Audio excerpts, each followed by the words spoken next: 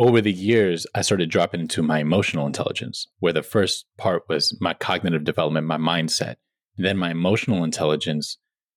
I've always considered myself to be in a relationship with my feminine, but in that time, I realized my work was so much about ignoring what's really occurring for me, so that I could get the desired result, and that just wasn't working.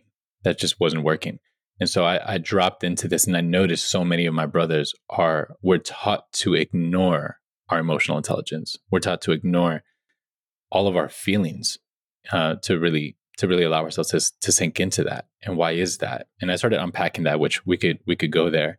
But that's started to plant the seed of the work that I'm doing now, and why this is needed.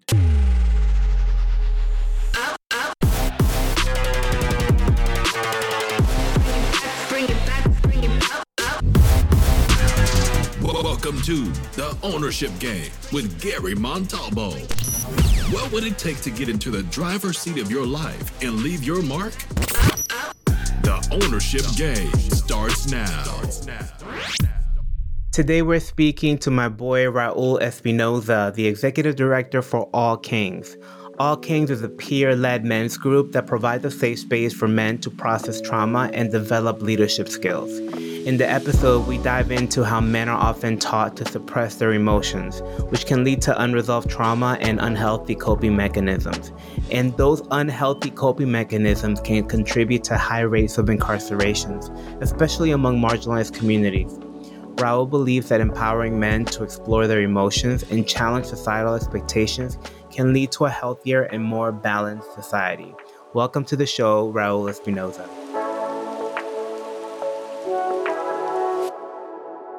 Welcome to the show, my dear friend and brother, Raul Espinoza. What's up, brother? Thank you, brother. Thank you so much for having me, man. I really appreciate it. Oh, I'm so excited to talk to you. I'm so excited about the work that you're doing. I'm so excited to share with my listeners the amazing work that you're doing with All Kings.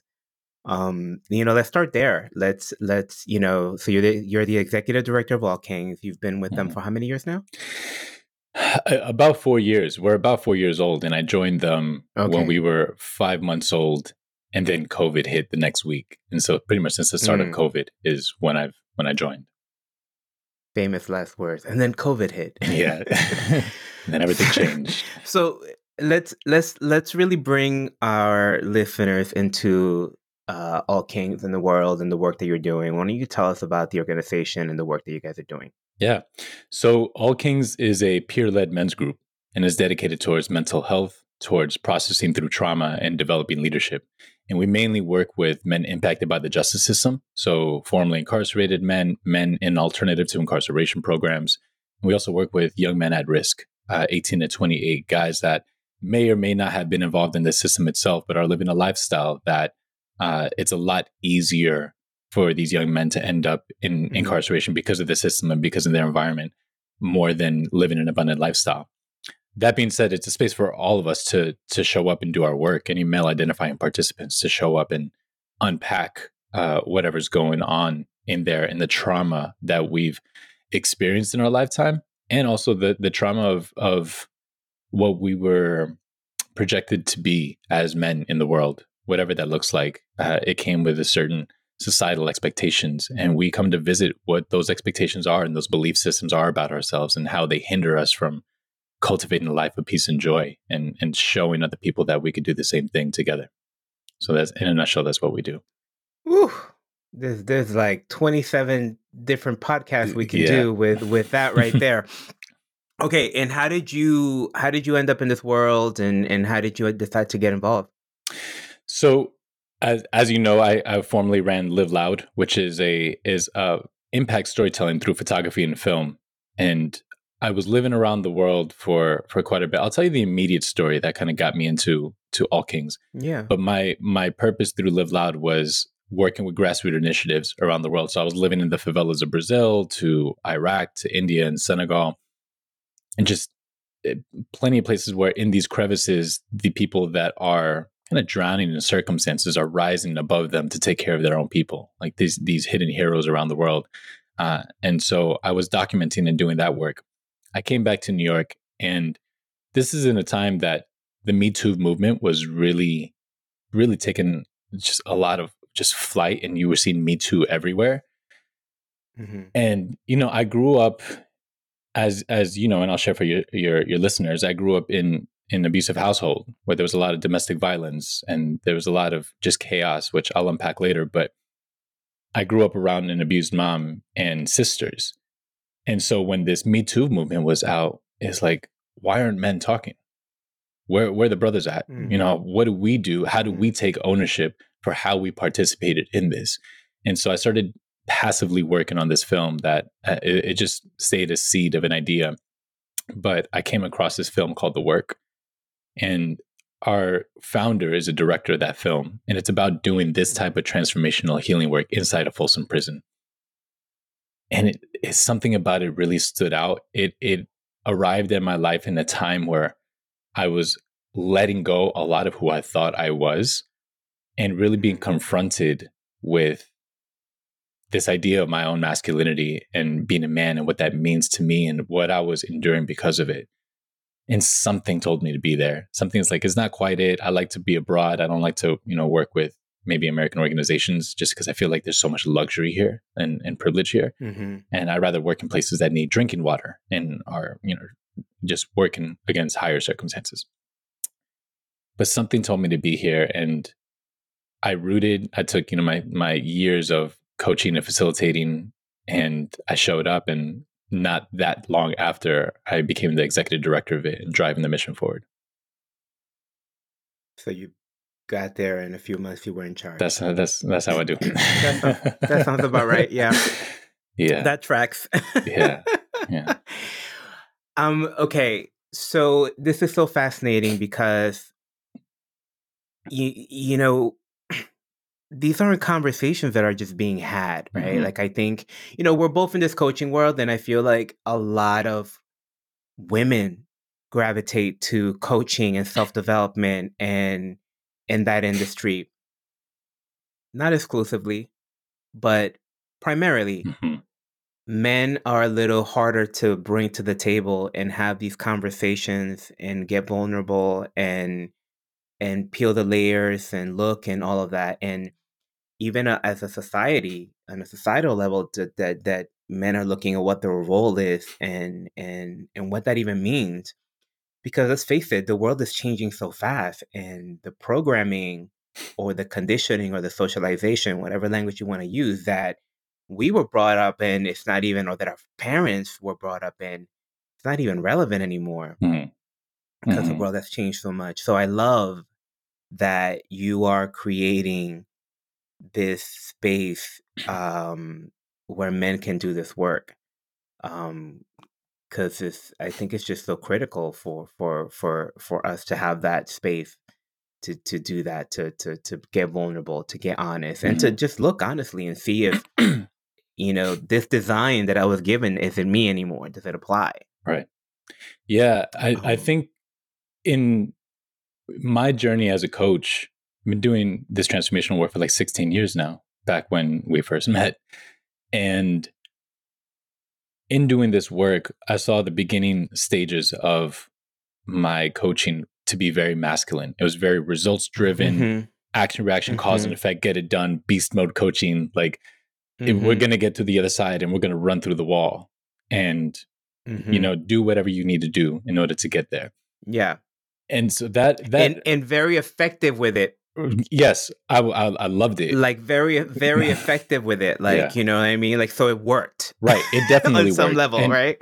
But I think that's the thing. There was something, and we talk about masculinity, and I'm not talking about men and women, because all men and women are both masculine and feminine. We both have both. And I think there's this idea that men are supposed to be masculine and women are supposed to be feminine. And now we've branched out of that, and you see so much variety within women to be embodying their masculinity or being in their feminine, this duality that it seems a lot more forgiving than men being in their feminine, which seems a little bit more taboo, especially depending on the environment you grow up in.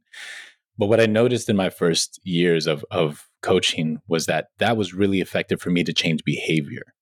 I wanted to change a behavior within myself. So I needed to apply something different, do something different so I could have a different result. And over the years, I started dropping into my emotional intelligence, where the first part was my cognitive development, my mindset. And then my emotional intelligence. I've always considered myself to be in a relationship with my feminine.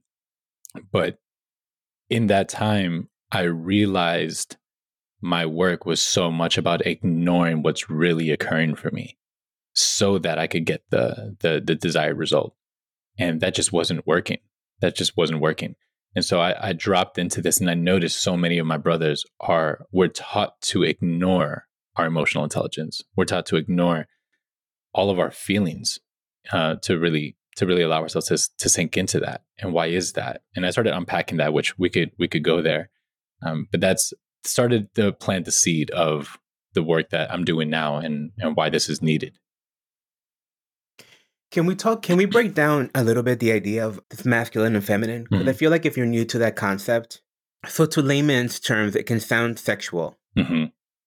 And when we're talking feminine and masculine, can you go deep into that and kind of describe what we're talking about? Sure.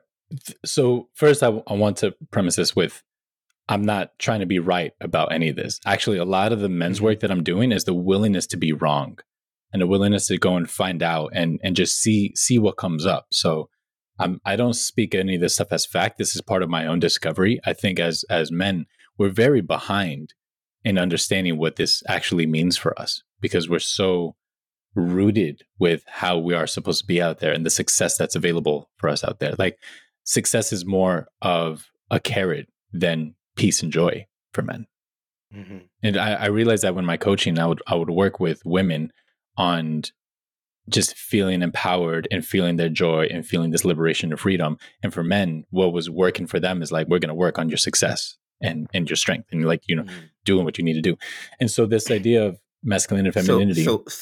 So men focus on the result while women are looking for an experience? Is that? It's a little bit so like masculinity, the way I visualize it, I see it is kind of like a linear movement is about progress, creation, destruction, movement. Mm-hmm. I am what I produce, provider, protector, that type of like old conditioning and brought into this day and age where, we talk about toxic masculinity, but we're talking about patriarchal masculinity. We're talking about the men that rule the world, which is not myself. It's not people of color. It's not, it's a different reality of what it is to be a man that we all, to some level, adheres to.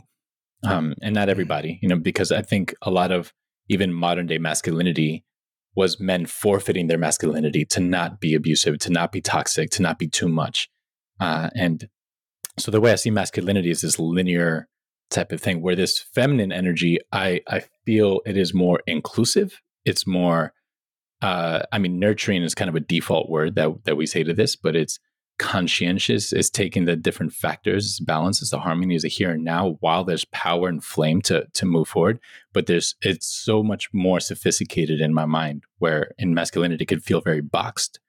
And femininity, there seems to be a little bit more of a harmony in both, because in societal norms, women are more taught or it's more available for them more accepted for them to be in their emotions. And the way I also take a look at this is that for women, they're allowed to be every emotion except for angry. There's a study with 5 dominant emotions: fear, joy, sadness, shame, and anger. And so a woman can, if she's happy, perfectly normal. If she's sad, I get it. If she's afraid, cool. Society, like in society, that's accepted. Is the damsel just stressed? Not to say any of this is right, but I'm saying in societal norms, that's what's there. But if she's angry, she's bitchy, she's dramatic, she's problematic. Men are the opposite. If they're sad, it's soft. If they're afraid, pardon my language, I don't know if you curse here, but we'll find out. Yeah, they're a bitch. Or if they're ashamed, it's small and insecure of them. Even if they're joyful, it's like, what the hell are you so happy about? We're all jolly for. But anger, we're taught our men to be powerful or successful. In order to be successful, you need to be powerful. In order to be powerful, you need to be aggressive. In order to be aggressive, you need to be angry. And that becomes our main instrument and tool. So when men feel deep grief, it shows up sometime in anger. Or when they're afraid, they want to respond in anger because you scared them and they're mad at you now. And it's an instrument that we've overused now. And I think that's why I feel we're behind in learning what else is there. What else is our emotion trying to teach us? I love that. So I can relate to, I can really relate to what you're speaking about. And I want to bring an example from my life. So in my former role at Lime Life, I was often in charge of the problem solving and the strategy and, figuring out the growth of the company. And very often, not very often, but especially during the pandemic, I got caught in this role of just like powering through, doing whatever it takes, just focusing, just like outworking in the situation, pushing through, and almost like a badge of honor, like just the working hard. And what I started to realize was that I got to a place when I started to learn about this language and learn about these distinctions, that I was shutting down my feminine side. That the things that I needed to solve the problem, like creativity, like play, right? The innovation that was really gonna get us out of the jam or take us to the next level, that are qualities that are typically more feminine. I was not addressing. I was like not feeding that side of me. I was just feeding the side that was just like the push, the work hard, the dominate the problem, that take it. But that wasn't the thing that was going to solve it. What needed was fresh ideas. What needed to come out was innovation. What needed to come out was play and creativity and flow. And I led a lot of my sales field and thousands of people. And during the pandemic, I went head down to solve the problems where there were many. I was like, okay, you got to keep the warehouse open. You got to keep the products coming in, because now more than ever, these ladies need their businesses. They need to make money. They need to keep, this was especially at the beginning. There was like layoffs and like, economic uncertainty, all of it, right? So I wasn't like this. But what was also needed was connection, letting them know everything was going to be okay. Taking the time to listen, taking the time to connect with them. That side of it at the end meant more to them than the actual, working, because what they experienced was actually a disconnection. Like, oh, Gary's gone. Gary wasn't gone. Gary was just like, get this done. Don't let this ship sink. Right. But they missed the person that they had come to know as the lighthouse in the dark. Right. And take in mind how common that is, right? To take in mind how many, maybe more so in our generation, but how many of our peers say that their father wasn't around because they were working, or their father wasn't around for other reasons. And they were putting bread on the table. They were working to pay the bills and take care of their family. I'm talking about older society now, but like it bleeds into this. Like we come from a product that to some level of it, right? There's only so much in our ancestry that we've gotten away from that. And so when push comes to shove, when we're down against a grit, I'm going to rely on what the deepest rooted truth I know to tap into. And that's to get it done. There's this like kind of primal thing that when up against that wall in his fight or flight, okay, I don't have a lot of variety and options or time or space to really think about how I want to plan this out. I just need to get things moving. I got to get things cooking. And so there is that aspect of it that comes into the ingredients. And again, I don't say that exclusively to men, because there's some women that are acquired. My mom was extremely masculine. My mom was more masculine than my dad. And that is because of her upbringing. She grew up, in poverty, and then coming from a very destructive household, coming to New York, like she had to be nothing but tough. And she saw how cruel the world can be for her. So she was raising me to be the same way. Like there was no time for tears. It was like, suck it up, toughen up, man up. The common things that a lot of our boys hear, and we hear from such a young age. And not to steer off a completely different topic, but it also depends on the environment that I was mentioning that we go through. Because then at 6 years old, 7 years old, would then I start wanting to protect my mom and start to become the only reliable boy or man in her life. At a young age, I'm being acquired to be her husband now. I'm no longer her son. I'm no longer the little boy. I need to be the man of the house now. And so much of us grow up so fast that when a woman, and again, I keep on saying this because I also want the listeners to be mindful. I'm generalizing here, but when a woman is very playful and silly, she's very childlike. And when a man is very playful and silly, he's childish. And those are very different ways to relating to this part of us that is so suppressed that a lot of us don't know how to be. So yeah. You just recreated my childhood there. Okay. So you've been doing all this work in deconstructing your masculinity. Would you say it that way? It was my whole avatar. I was like, okay. I got to the place where, yeah, if you don't mind, let's go a little deep. Let's go a little deeper. Yeah. And I think it'd be great if we can kind of cover what was happening. Like, what was the impact before you started to do this work, or what led you to do this work for yourself? Yeah. I'm gonna see if I can nutshell this journey arc, because it's been my whole life, man.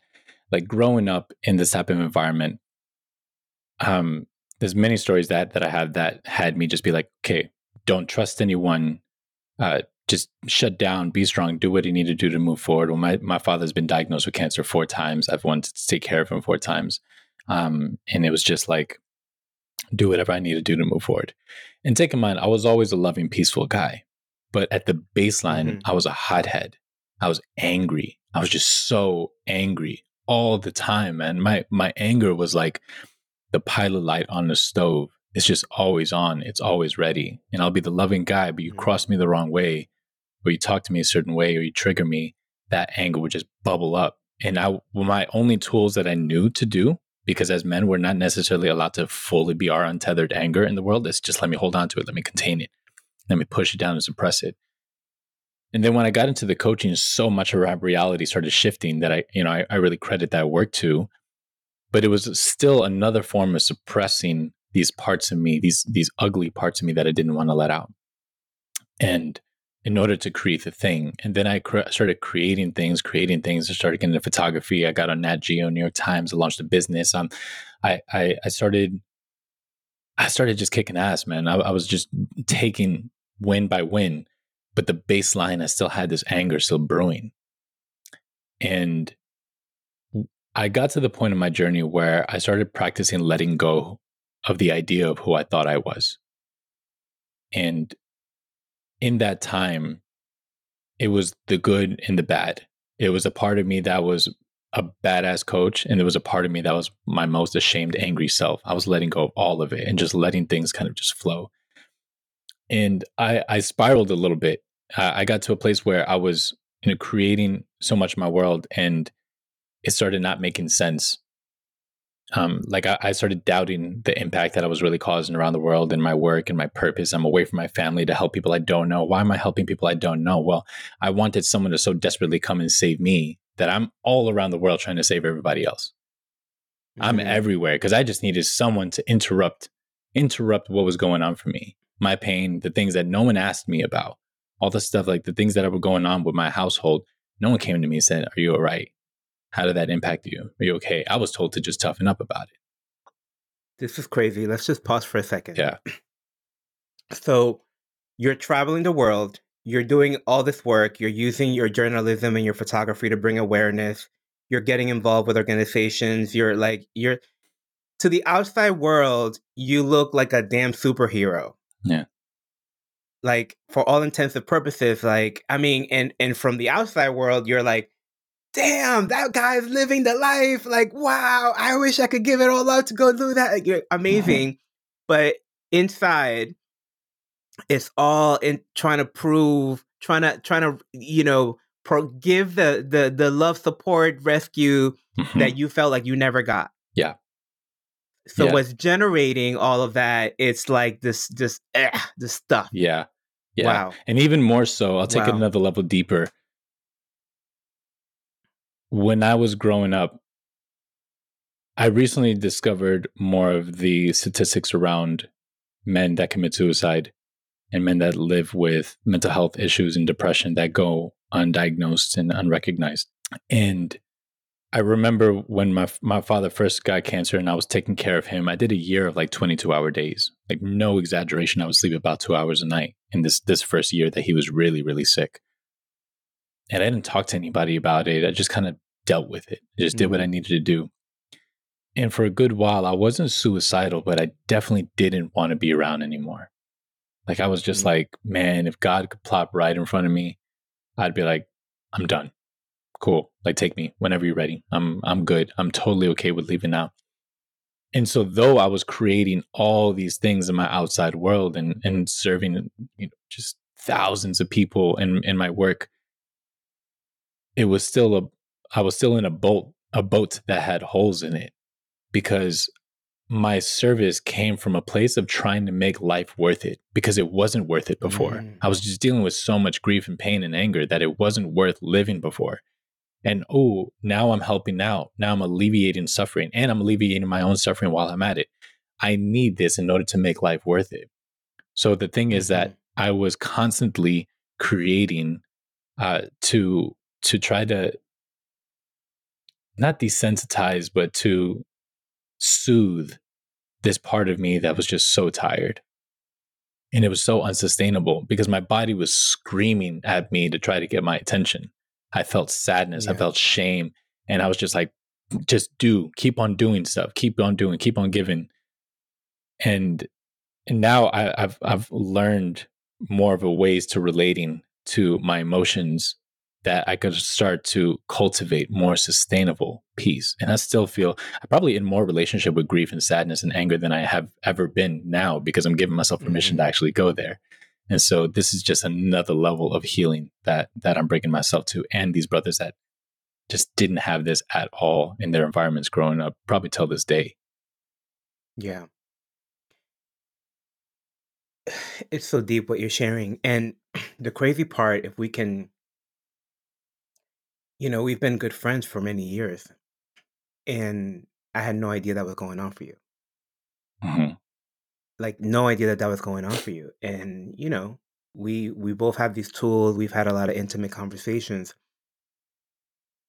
and you've done a lot of work, and you were still dealing with this. And I just think about how many people are out there caught in this, it's a similar cycle, right? And it's, don't get caught up in like being literal in what Raul is sharing, but look to see for yourself where you are stuck in some pattern, routine, actions where you feel like you're trapped. And it's because you're trying to prove something, because you feel you have no option, because you feel like or just because you weren't really given the tools, or you don't even know to ask the questions. Like, you're just, and I'm just really grateful. I'm really grateful that you found this, and that you, like, someone who loves you dearly. I'm just so grateful that you've gotten to do some of this work on yourself, man, because,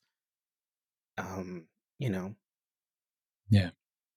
I love you. I don't want that.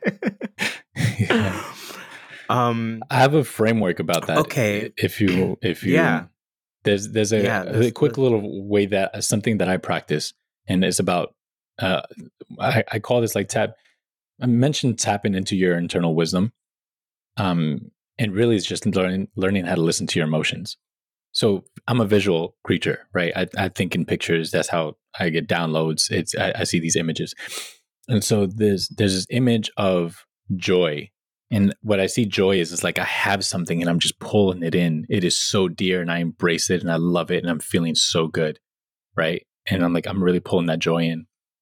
Sadness is there's something I value and it's not here and it's right out of reach. So if I have my hands out, like, oh man, there's something I value and it's not here. If it's a person, if it's a situation, whatever it might be, but there's this absence of this thing that I value.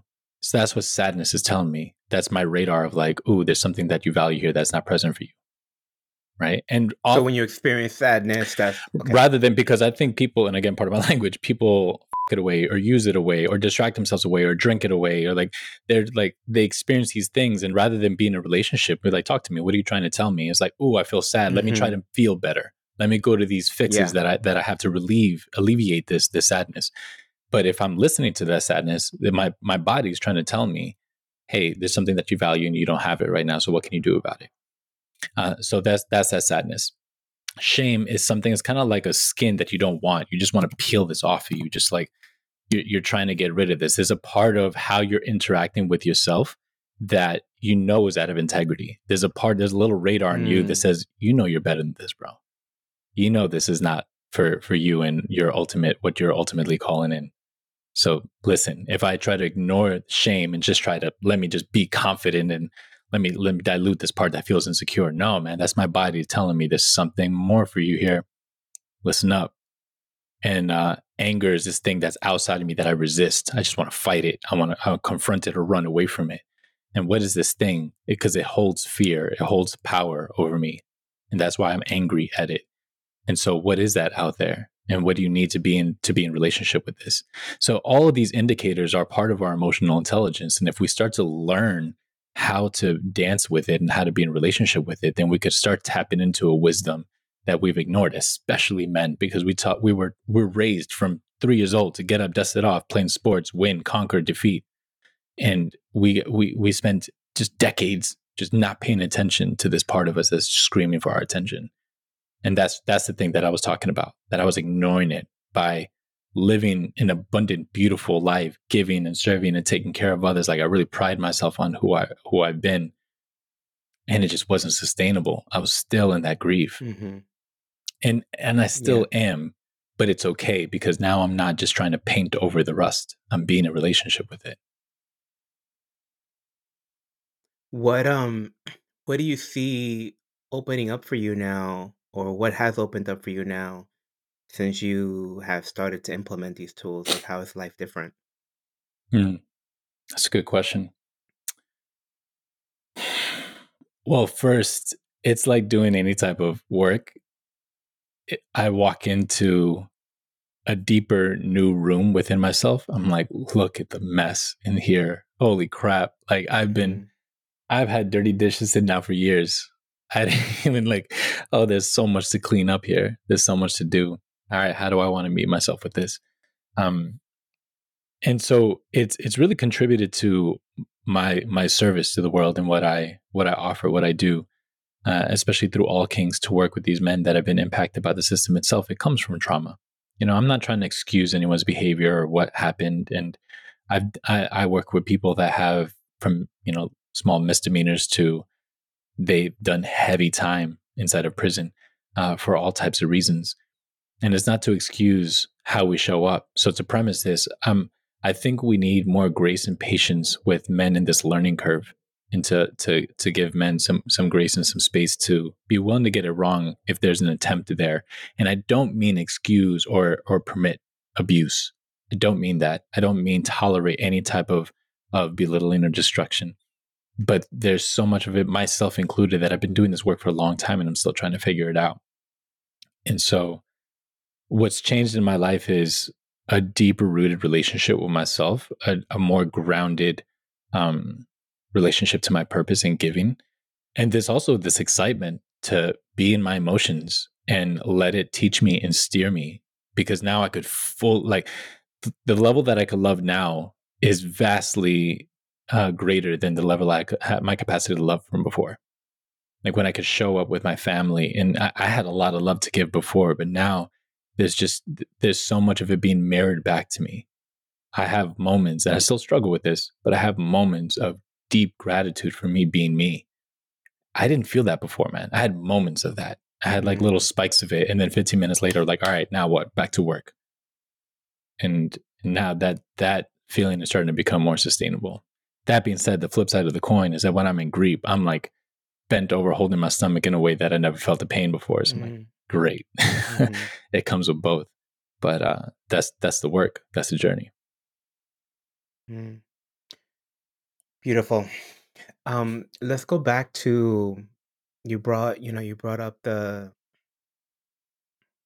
All Kings and the work you're doing there and the impact on these men. I think it's interesting to dive into that a little bit because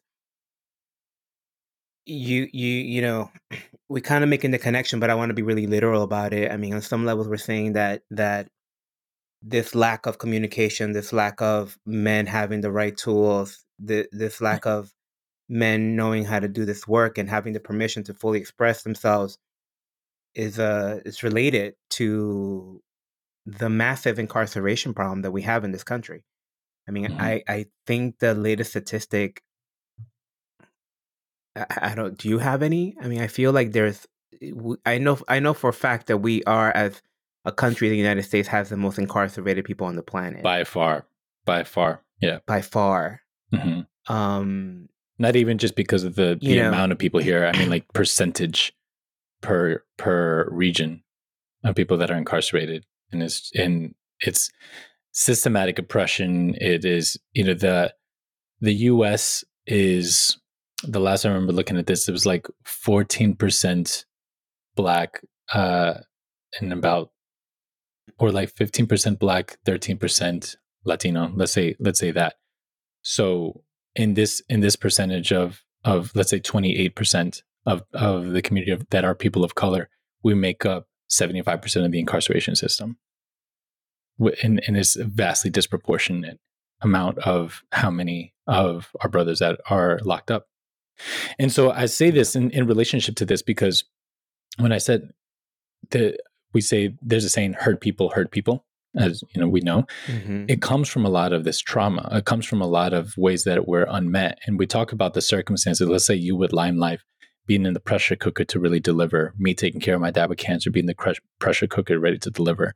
Now let's take a world of more extreme poverty, violence, substance abuse, these environments that have been targeted and really diminished by the centuries and generations. And we're not going to get into the whole unpacking of how these neighborhoods came to be, but it was very intentional, and there's information there. And so when you have generations where fathers have been incarcerated for even like the smallest things, to being away from their families, and the mother is forced to work two jobs or try to do whatever to sustain, and handling it the best way they know how. I look for my father and my brothers in the streets. That's where I feel safe. That's where I feel protected. That's where I feel accepted. That's where I feel seen. And it's the only place I really know how to be. Myself, when I was growing up, man, like I'm not a hood dude at all. But like I grew up in this like feeling angry. Mom working two jobs. She's not really there. There's no money for after school programs. I'm wearing sneakers that were last year's old. I'm like, I would put white out on my joints because they were so old, and we didn't have money for new ones. Like I was outgrown these things. So like these things that I was just taught to endure, I didn't start having language for it to these last 4 years being with All Kings. And some that, again, to keep it very real with you, there's trauma. I haven't used that word. Abuse, molestation, neglect. These are words that they weren't part of my vocabulary. There was just something that I dealt with before. And now it's like, holy mhm, hell, there's all this stuff that I'm holding. And so you take that, put it in a pressure cooker in extreme things when people need to do whatever they need to do to survive.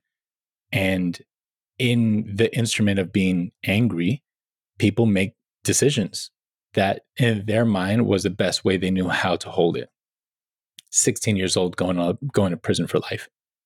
And it's just absurd of working with these guys that it did, 20, let's say there's one guy I remember working with, did 25 years, did a piece of work around his anger, and just bursted down crying about something that happened with his mom when he was 5 that he never let out. It's just been brewing in there mm, ever since, curating his entire reality, how he sees the world, how safe he feels, how he has to respond.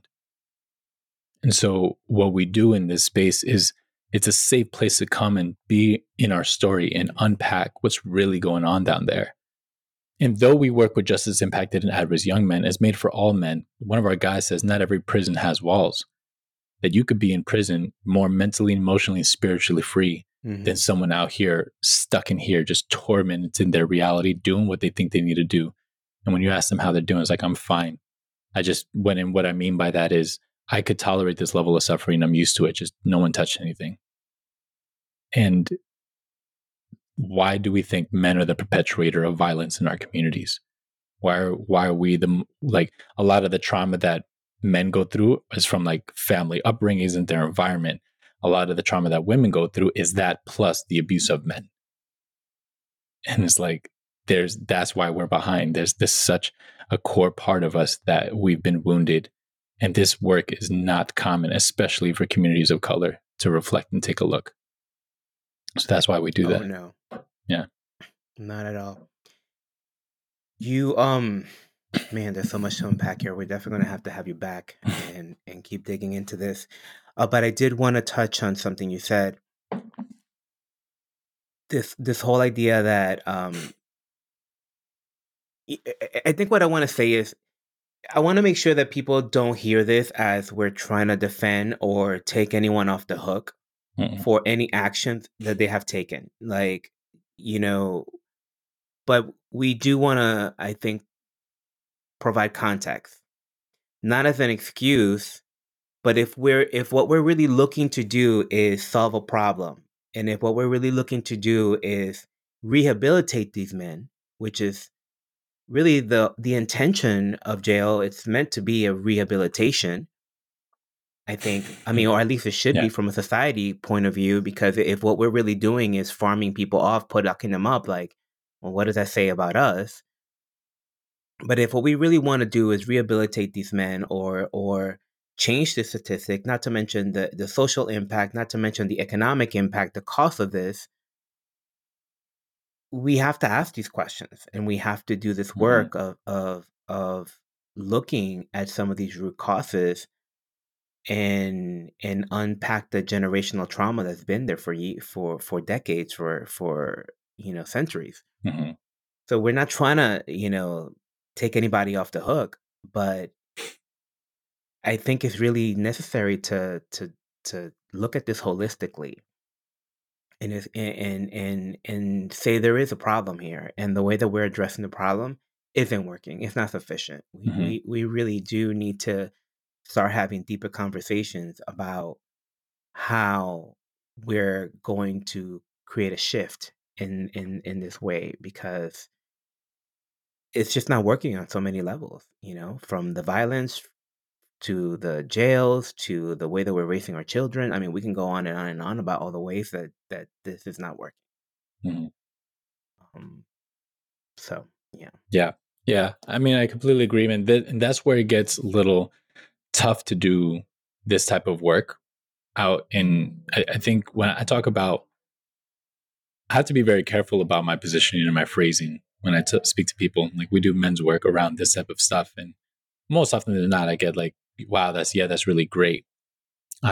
We hear about women's empowerment, which totally needs to happen. Is like continue happening. Women need to be given more power, more rights, more like I think the motion that we've been creating these last these last decade plus has been amazing progress, and we're so far from done with giving women their rights to power in multiple political forms and business forms and all that. So that is something completely to the side, right? I absolutely agree, and I think that needs to happen. And it takes something for that to occur. It takes also conscientious men to understand the balance or harmony that needs to be embedded into this. And in order to do that, we need to make space to educate and inform and empower masculinity in men.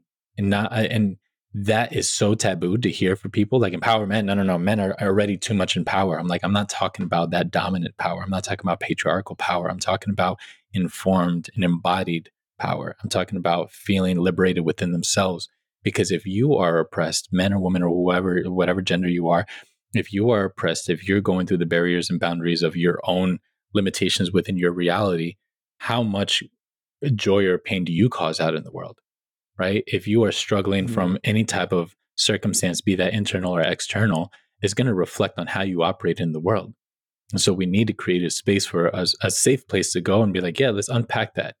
And there's some really like unhealthy stuff that shows up on our weekend, but it's the first time the guy has courage to actually take a look at that belief and like, oh yeah, that belief doesn't work. And I've been believing that all along. And I get where it came from. I get the root of it now. Now something else becomes available. But if we don't make space for that, then it's kind of like we just get into all types of positions on societal norms, but no one becomes right by just trying to defeat or belittle what we think is wrong. Mm-hmm. We have to understand why they're operating from that in the first place in order for us to create a behavior change and a culture change. And so it takes us being willing to take a look first. Yeah, and it's almost like in order for you to be willing to look at your privilege and look at, because the patriarchy is there to maintain power, right? And dominance. So if you, in a lot of when you look a lot of these systems, that's what they're in place to do. Mm-hmm. So it's almost like if you're going to have a conversation about relinquishing power and relinquishing your dominance, you really, you almost can't do that without doing this type of work, Right? Because you have to have the conscientiousness, you have to have the openness, the vulnerability to dismantle all that. And if we don't have these conversations, you're just going to be in instinct mode, which is going to have you trying to hold on Right. to your power and your dominance, because that's where your safety comes from, right? That's where you're... Especially if it's working really to some level for you, especially if you have, let's say you have a family, you have a home, you have a job. Man, I utilized my old programming to get me here. Now you want me to be vulnerable and risk it all? How is the world going to receive me this way? How am I going to be accepted? How am I going to sustain whatever I had to build? I had to be this in order to get here. You want me to jeopardize all of that by tapping into a different version? And also the way that we've conditioned so much to suppressing these emotions. And I have this massive closet with all these stories and all this shame. You want me to open that thing up? Like, I'm good. I'm maintaining, so there it is a lot. It's terrifying to have to go to these places. Tall ask, yeah. Yeah, because we also expect, we're in a world where we're talking about how we want our men to be more emotionally attuned and vulnerable. We say that. And to be real, to be very real, man, like the world is not very open or accepting for men to fully be there. Because if I go and I cry the first day and the public's like, yeah, I mean, he was in touch with his emotions. That was really beautiful. By day 3, it'll be like, hey, I need you to be the man that I know you to be too. I'm also counting on you. And the only way I could be in my feminine is if you're in your masculine. You know what's wild? I recently dealt with this in my most recent relationship, where subconsciously, the more masculine and more in this ways like shut down or emotional or like just this contained, like don't need anything. I'm like in a sense of like in complete ownership of my world and not in this relationship. I'm like, I got me. Then she could be completely in her feminine. I'm like, I'm in both. And I've done a lot of work to get in here. I'm not trying to forfeit that feminine part of me either, because it's taken me a lot of effort to be accepting of that part of myself.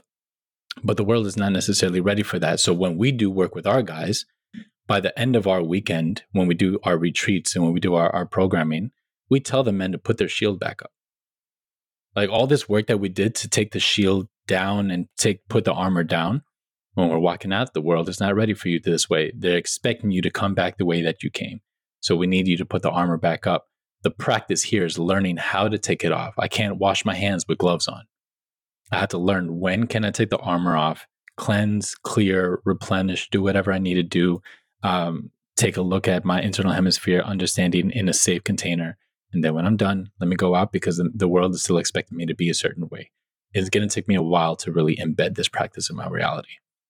And that's the unfortunate truth. But if we meet each other with grace and patience and the willingness to be wrong and come to the table with these discussions, I think we can make a lot of progress. Wow. Well, I definitely want to have you back and just talk about how this dynamic plays in relationships and just do a whole episode on that kind of stuff. Yeah. That's what's gonna get fun. Yes. I got stories for that one too, man. Oh man, this was such a good conversation. And For me, on a personal level, it's like, as a gay man, I often have to eh, be in a conversation of, the norms of what masculine mean, or what being a man means, don't Hmm. always apply to me.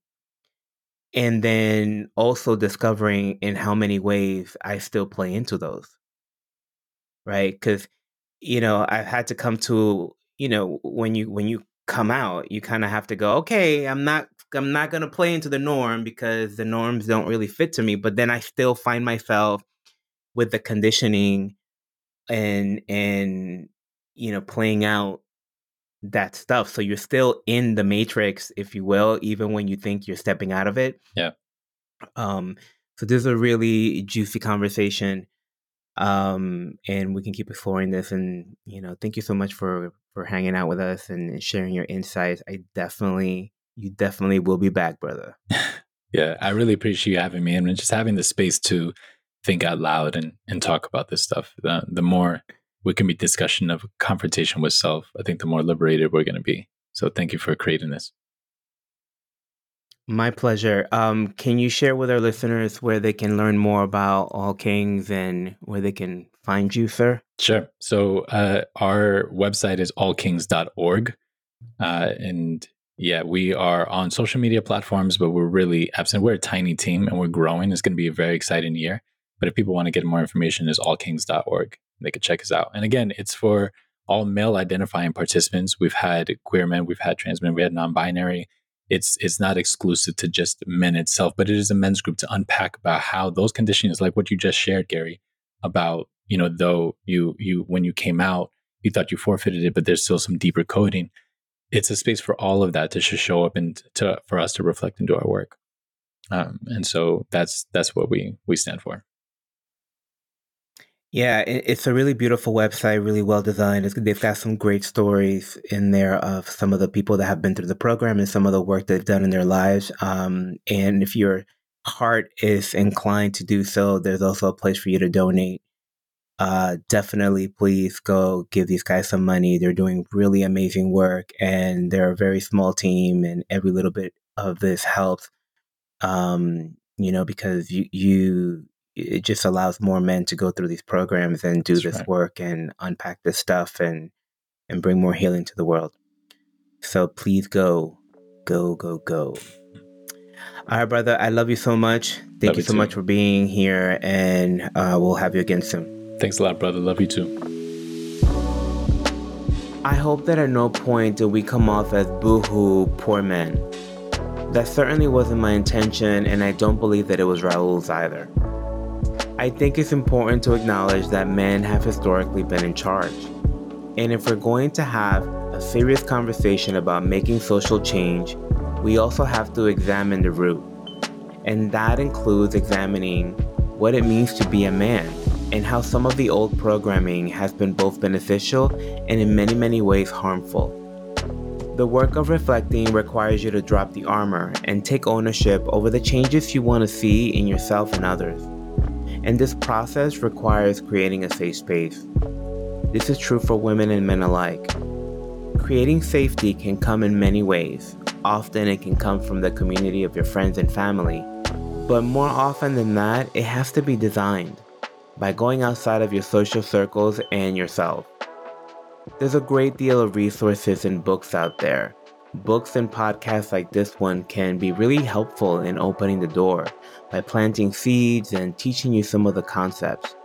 And in my experience, you need a deeper process like therapy, coaching, or some type of personal development program like what All Kings provides in order to create a more permanent shift. Whatever your process for getting there is, it's fine. Just be sure to engage in your process by creating the safe space that you need to do your work. If we all had the courage to do that, I believe the ripple effect would spread through society and cause all kinds of generational healing. And that will lead to some of the true social change that we want to see in the world. Until next week.